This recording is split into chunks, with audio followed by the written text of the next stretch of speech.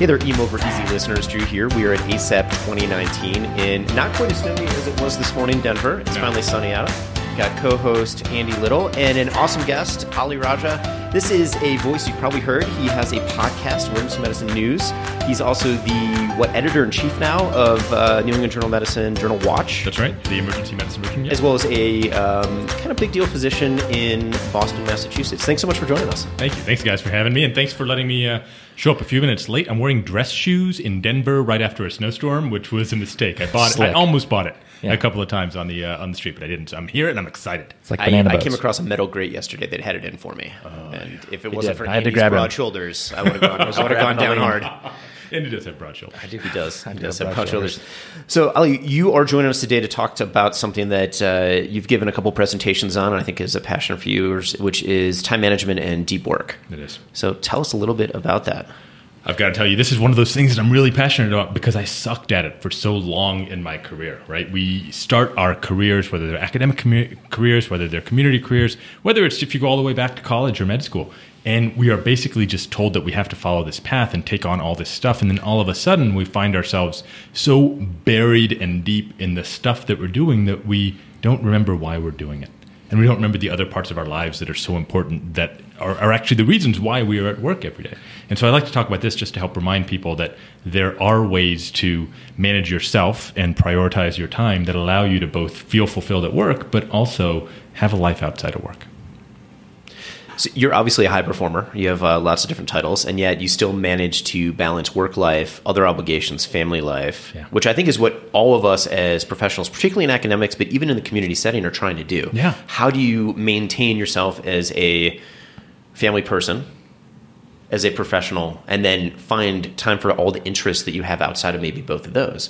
What's the balance key? So I think that the key for me, everybody's going to be a little bit different. The key for me is that I try to double dip.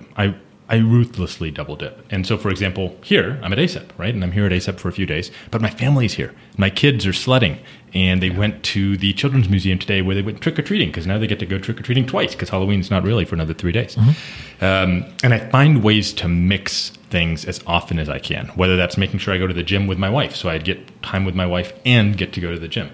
Whether it's bringing the family to a conference like this. Mm-hmm. I find ways to double dip as often as possible to try to get my family involved with our lives. Now, my wife's a professional. She's a dermatology nurse practitioner who also got a DNP and so now teaches at a nursing school full-time. Mm-hmm. And so it's tough juggling that sometimes, but I think that's where the prioritization comes in.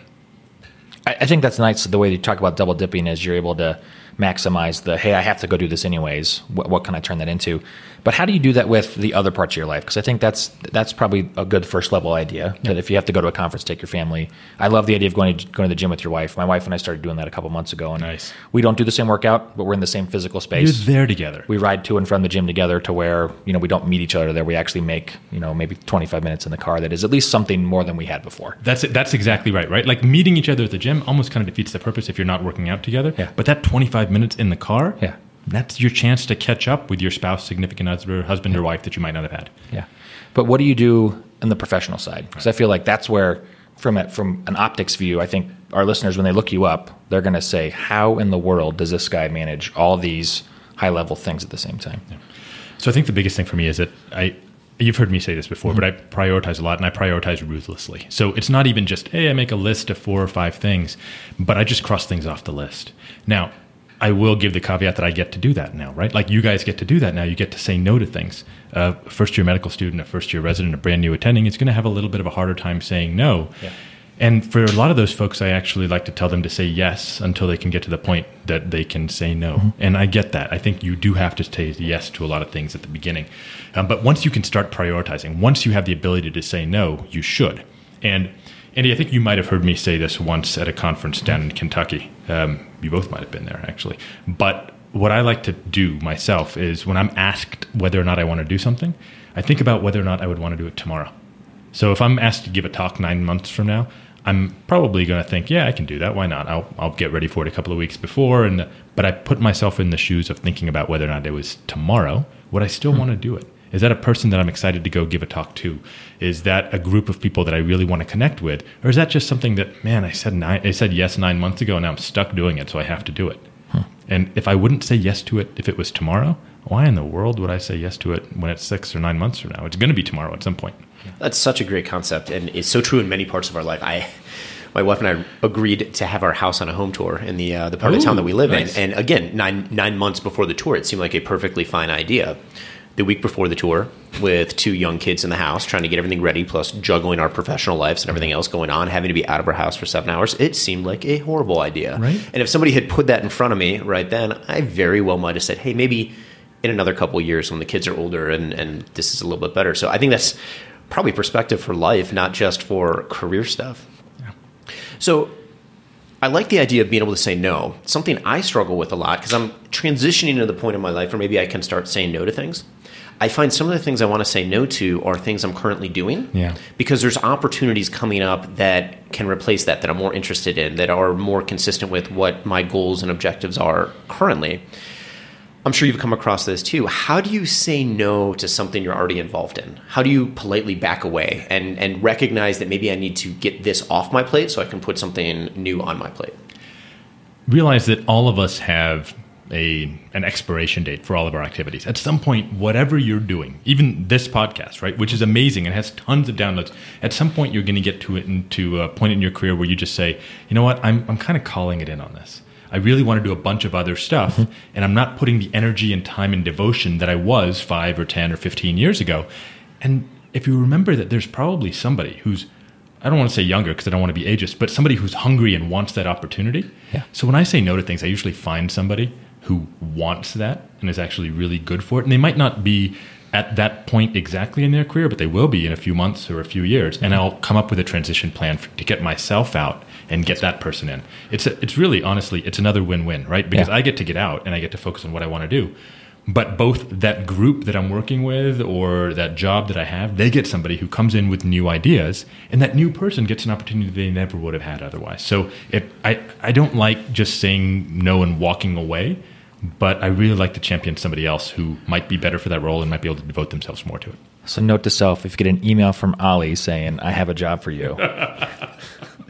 It's something that he's stepping away from. But I think that's key because we've talked a lot about like the idea of how do we help other people transition, and maybe that's a new way everybody listening to this, if there's something you're not doing, just find somebody and sponsor them to take over your job. Absolutely. Sponsorship at its finest. That's exactly, and it's a way to win for everybody. Can we just go back to your house tour example? Yeah. Just because that's what I find myself doing a lot of times, and I've really tried to get away from it. And I don't know if this is right for you or not. But you said, I thought to myself that maybe in a couple of years, when our kids are a little older and we have some more time, then we'll do the house tour. I found, at least personally, I never have more time in the future. Right? Yeah, like that just doesn't happen. There is never more time. I totally agree with that. It probably would have been easier to be away from our house for 7 hours if my kids were 10 and 5 as opposed to 6 and 2, and mainly the 2-year-old, because she did great, but she fell apart with about a half hour to go, right? As we're essentially driving around the neighborhood just waiting for the last couple of people to go through our house. She was a champion, but anyone with kids has been there. When your 2-year-old hits when they're done, they're done. Yeah. And there's just nothing you can do about it. So that was my time. I completely agree that if you're looking at something thinking, in a couple years, I'm going to have time to be able to do it. I guarantee if you can't make time now, you're not going to be able to make time in a couple years because you will be just as busy, if not busier, doing deeper work. You're exactly right. So, when we think about deep work, there's a lot of different readings out there, whether you do batch work, whether you, you do multiplicity where you do one project and turn it into multiple different avenues or different products. How do you go about doing that? I'm a big fan of the latter. So if you are going to, and you've all heard this before, but if you're going to spend the time and effort to research something, to write a protocol, to come up with something, and we're talking about work now, then there are so many different avenues these days that you can use to put that out there. Whether it's coming on a great podcast and talking to you guys, whether it's writing a blog post, whether it's doing traditional academic writing, whether it's going in and publishing in the lay media and working with Slate or the New York Times or somebody else to talk about it. So my friend Megan Rainey is actually amazing about this, right? Like in the past week, she did a TED Talk. Then she did something in the Harvard Business Review, and they've written something for Time, and she's published in traditional academic journals. And so if you're going to do the work and you're going to develop this expertise, make sure you make the most of it. Well, just as you're doing right now, there's so many marquee speakers, particularly in the world of emergency medicine, that if you look at them, and Rebel Yam is great at doing this, Sal is incredible. Yeah. He puts together a talk and that talk is a blog post, Yep. which is then a podcast. And now you've covered 3 different social media venues. You've put a lot of time and effort into something that gets your platform out there in multiple different ways. And it's a great way to exponentiate the work that you're doing. Did you just make up a word? No. Is exponentiate a real word? It probably is. I believe... Thank you for teaching me that. Exponentiate. I'm going to use it all the time now. My vocabulary let me is... My vocabulary actually just became exponentiated. This is why I hang out with Drew. I'm feeling myself getting this is- exponentiating right now. Drew, the whole reason for this podcast is for my grammar to get better, by the way. So what do you tell somebody who's just starting out? So let's say, they just got their first job, academic or community. They want to find their niche. They don't know what it is. What's Ali Raja's tips for that? 100% of the time, you've got to find yourself a mentor, find yourself a sponsor, and you've got to be willing to do the work that they ask you to do at the beginning, because that's how you find your footing. Unless you know. Now, don't get me wrong. There are a bunch of residents and junior faculty coming out now who have visions far beyond whatever my vision was when I was a resident. I just wanted a job. And so these folks come out and they know that they want to focus on social EM, or they want to focus on particular aspects of medical administration. Or for those folks, if you know what you're going to do, then do it. And find some folks to work with you. But if you're not quite sure, and Andy, you mentioned if you're not quite sure what your niche is, find somebody who has their own niche, begin to work with them. And even if that's not your niche, the passion they have about their niche and the way that they take whatever their random topic is and they build upon it, you can do that with whatever your topic is. It doesn't have to even be related at all. But the way that they get grants about it, the way that they write about it, the way that they speak about it, the way that they travel around the country giving talks about it, that is going to apply for you in your niche, even if it's totally diametrically opposed to it. Yeah. So going from the concept of exponentiating, it is a word, fact checked. Thank you so much for checking. I appreciate that. Exponentiating your work and finding maybe somebody to help guide you through that process. When you're getting into the daily and weekly scheduling, what's your method? And understand that everyone has their own method. We were just talking to another guest about he hyper schedules. He schedules time to do Does scheduling. he do like 5 minutes or 10 minutes at a time? Sometimes, Yeah. and it's just almost every block of his day is scheduled. Free time is even scheduled on his calendar. Oh, nice. I can't do that. That gives me anxiety when I look at a schedule that has. You actually look a little more anxious now. I'm sweating. Okay, so whether it's to-do list, whether it's scheduling, what is your method to keep track of your workflow and to make sure that you have time to do the deep work you need to do, but also time to do the other things that make you successful? So I think the overall concept of I've got to say hyper-scheduling, what you just described, is already making me a little anxious as well. I think that were I to do that, I would really overestimate what I could do. And I heard this long ago. I did not make up this quote, but the fact that we overestimate what we can do in a day and we underestimate what we can do in a year. And so, for example, I'm learning Spanish right now. And when I started over a year ago, I didn't think that I would know nearly as much as I do now, but I schedule these weekly Spanish lessons. And all of a sudden now I can speak to my patients with some semblance of Spanish. I never would have thought that I could actually get there, but it's taken a year. Similarly, if I tried to hyper schedule and fit in 20 different things in one day, I guarantee I would get through like 3 or 4 of them, and then I'd feel guilty every single day as I push things. You on. become defeated almost because you're not able to get through your to-do list or your task list as opposed to gaining momentum by being successful and checking things off. Yeah, you're absolutely right. And I forget whether or not it was General McChrystal or somebody else who wrote that book about, just making your bed in the morning, right? Like having that first little victory. And then that's setting the tone for the rest of your day. But conversely, if what you've made is a list of hyper-scheduled events and all of a sudden by 10 a.m. you're already behind on 4 of them, the rest of your day just shot the crap. I couldn't pull that off myself. It clearly works for other people as well. I come up with 3 or 4 things that I'm going to do so I have my scheduled meetings, right? Like you can't get out of like this was awesome, but I didn't have to think about this. This is basically something that's been on my calendar for a month, and so there's no other thought that went into it. But for projects I actually work on, things I want to do, I usually come up with more than 3 or 4 of them per day. And I think about them the night before. I think about what I'm going to do the next day to push those forward. And all I want to do is make a little movement on them every single day. That's awesome. That's it. Along those lines, and this is maybe not a question you're prepared to answer, but I think you will have I'm an making answer all for this it. up as I go along. I know you are, and you're so good at it. You talk about thinking about things the night before and preparing yourself for your next day's to-do list and task list. How do you do that, but at the same time make sure that you're not always thinking about your next thing to do so that you can be present in the times that you need to be present for, whether that's family or something else? I will admit that I'm not always fully present. Right now, I'm actually thinking about the new Star Wars movie. But what I was thinking about the new Top Gun movie. So I think we're in great. Which is really just a rehash of the original. Which is fine with me. It's just, I totally agree. So the fact is that because I've gotten in the habit of thinking about the stuff I'm going to do tomorrow, right before I go to bed tonight, I don't think about it except for then. Because I know that I'll have that time set aside mentally to think about it. So I don't have to think about it until that time comes around. Now, if I didn't have that time and I just said sometime before now and tonight, I need to think about my 3 or 4 big things tomorrow, I'd probably spend a lot of time between now and tonight thinking about them. But I know that mentally I'm just going to do that right before I go to bed. So I'm not focusing on it until then. That's fantastic. That's very it's good scheduling. Yeah, it is. It is scheduled, I guess. It's just not something that I've written down. Sure. So the skeptic part of my brain has a question. Oh, yeah. So how does this deep work mentality happen in the case of emergencies? Yeah. So we all have emergencies. Deadlines change. People move the yardstick that you're being measured by. Do you think being the way that you are in terms of deep work facilitates you being ready for that? Or does that totally throw a wrench in it? It does, because I'm also pretty forgiving of myself. So if I've got something planned for today, if I have 3 or 4 things that I wanted to get done today, and there's an emergency, my kid breaks their arm, I get busy at work, somebody comes into the ED that I just need to go down and say hi to because there's some sort of VIP, and I push it off to tomorrow, that's okay. Yeah. Because I didn't hyper-schedule it. I didn't say that I have to do it at 1 o'clock. I just said I was going to try to do it that day and just move it forward in some incremental amount.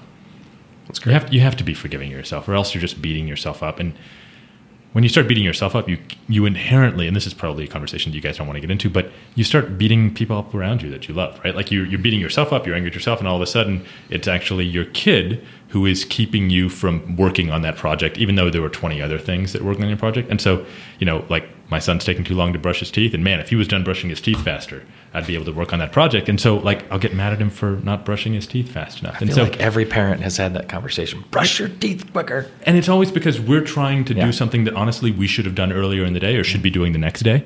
And so if we get pissed off at ourselves, we end up taking that on people we love. Yeah. That's just good life advice right there. Great life advice. Love it.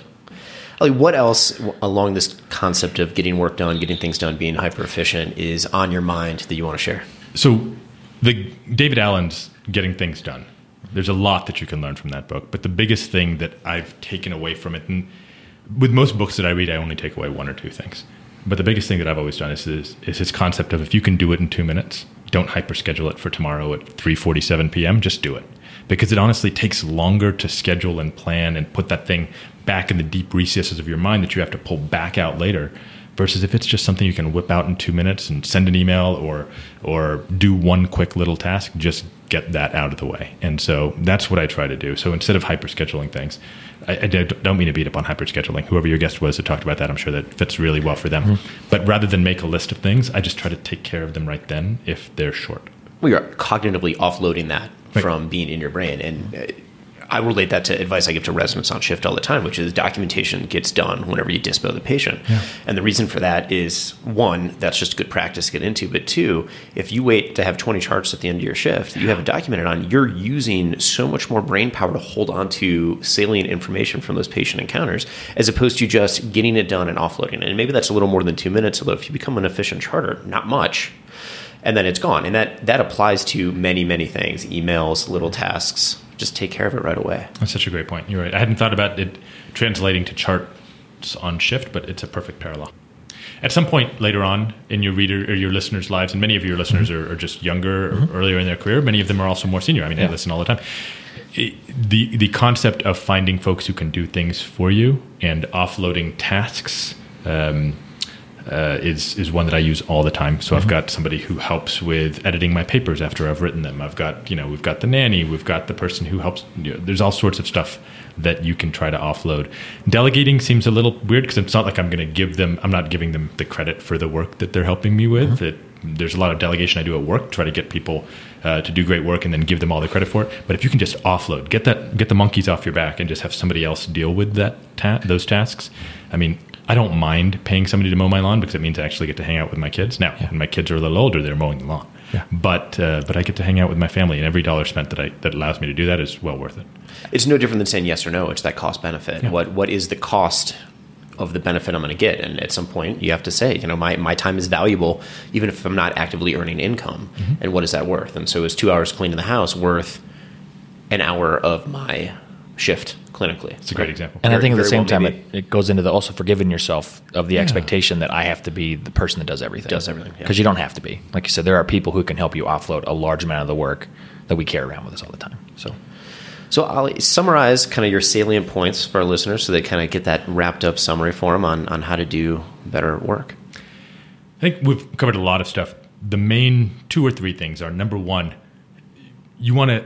you do want to say yes at the beginning of your career, because that's what's going to teach you how to be successful in whatever career path you've chosen, whether it's being an artist or being an emergency physician. So you do have to say yes to some things until you can get to the point where you can say no. If you're going to say no, make it a win-win for everybody involved, and that applies for work, but also the win-win concept is one that can help you at home as well. And then lastly, just make sure that when you are at the point in your life where you can afford to pay people so that you can do the things that are important to you, whether that's a hobby, whether that's your family, whether that's work, don't be afraid to do that. And you hit the nail on the head, Andy. Just forgive yourself for it, because it's allowed and it's okay. Yeah. That's awesome. Ali, thank you so much for joining us.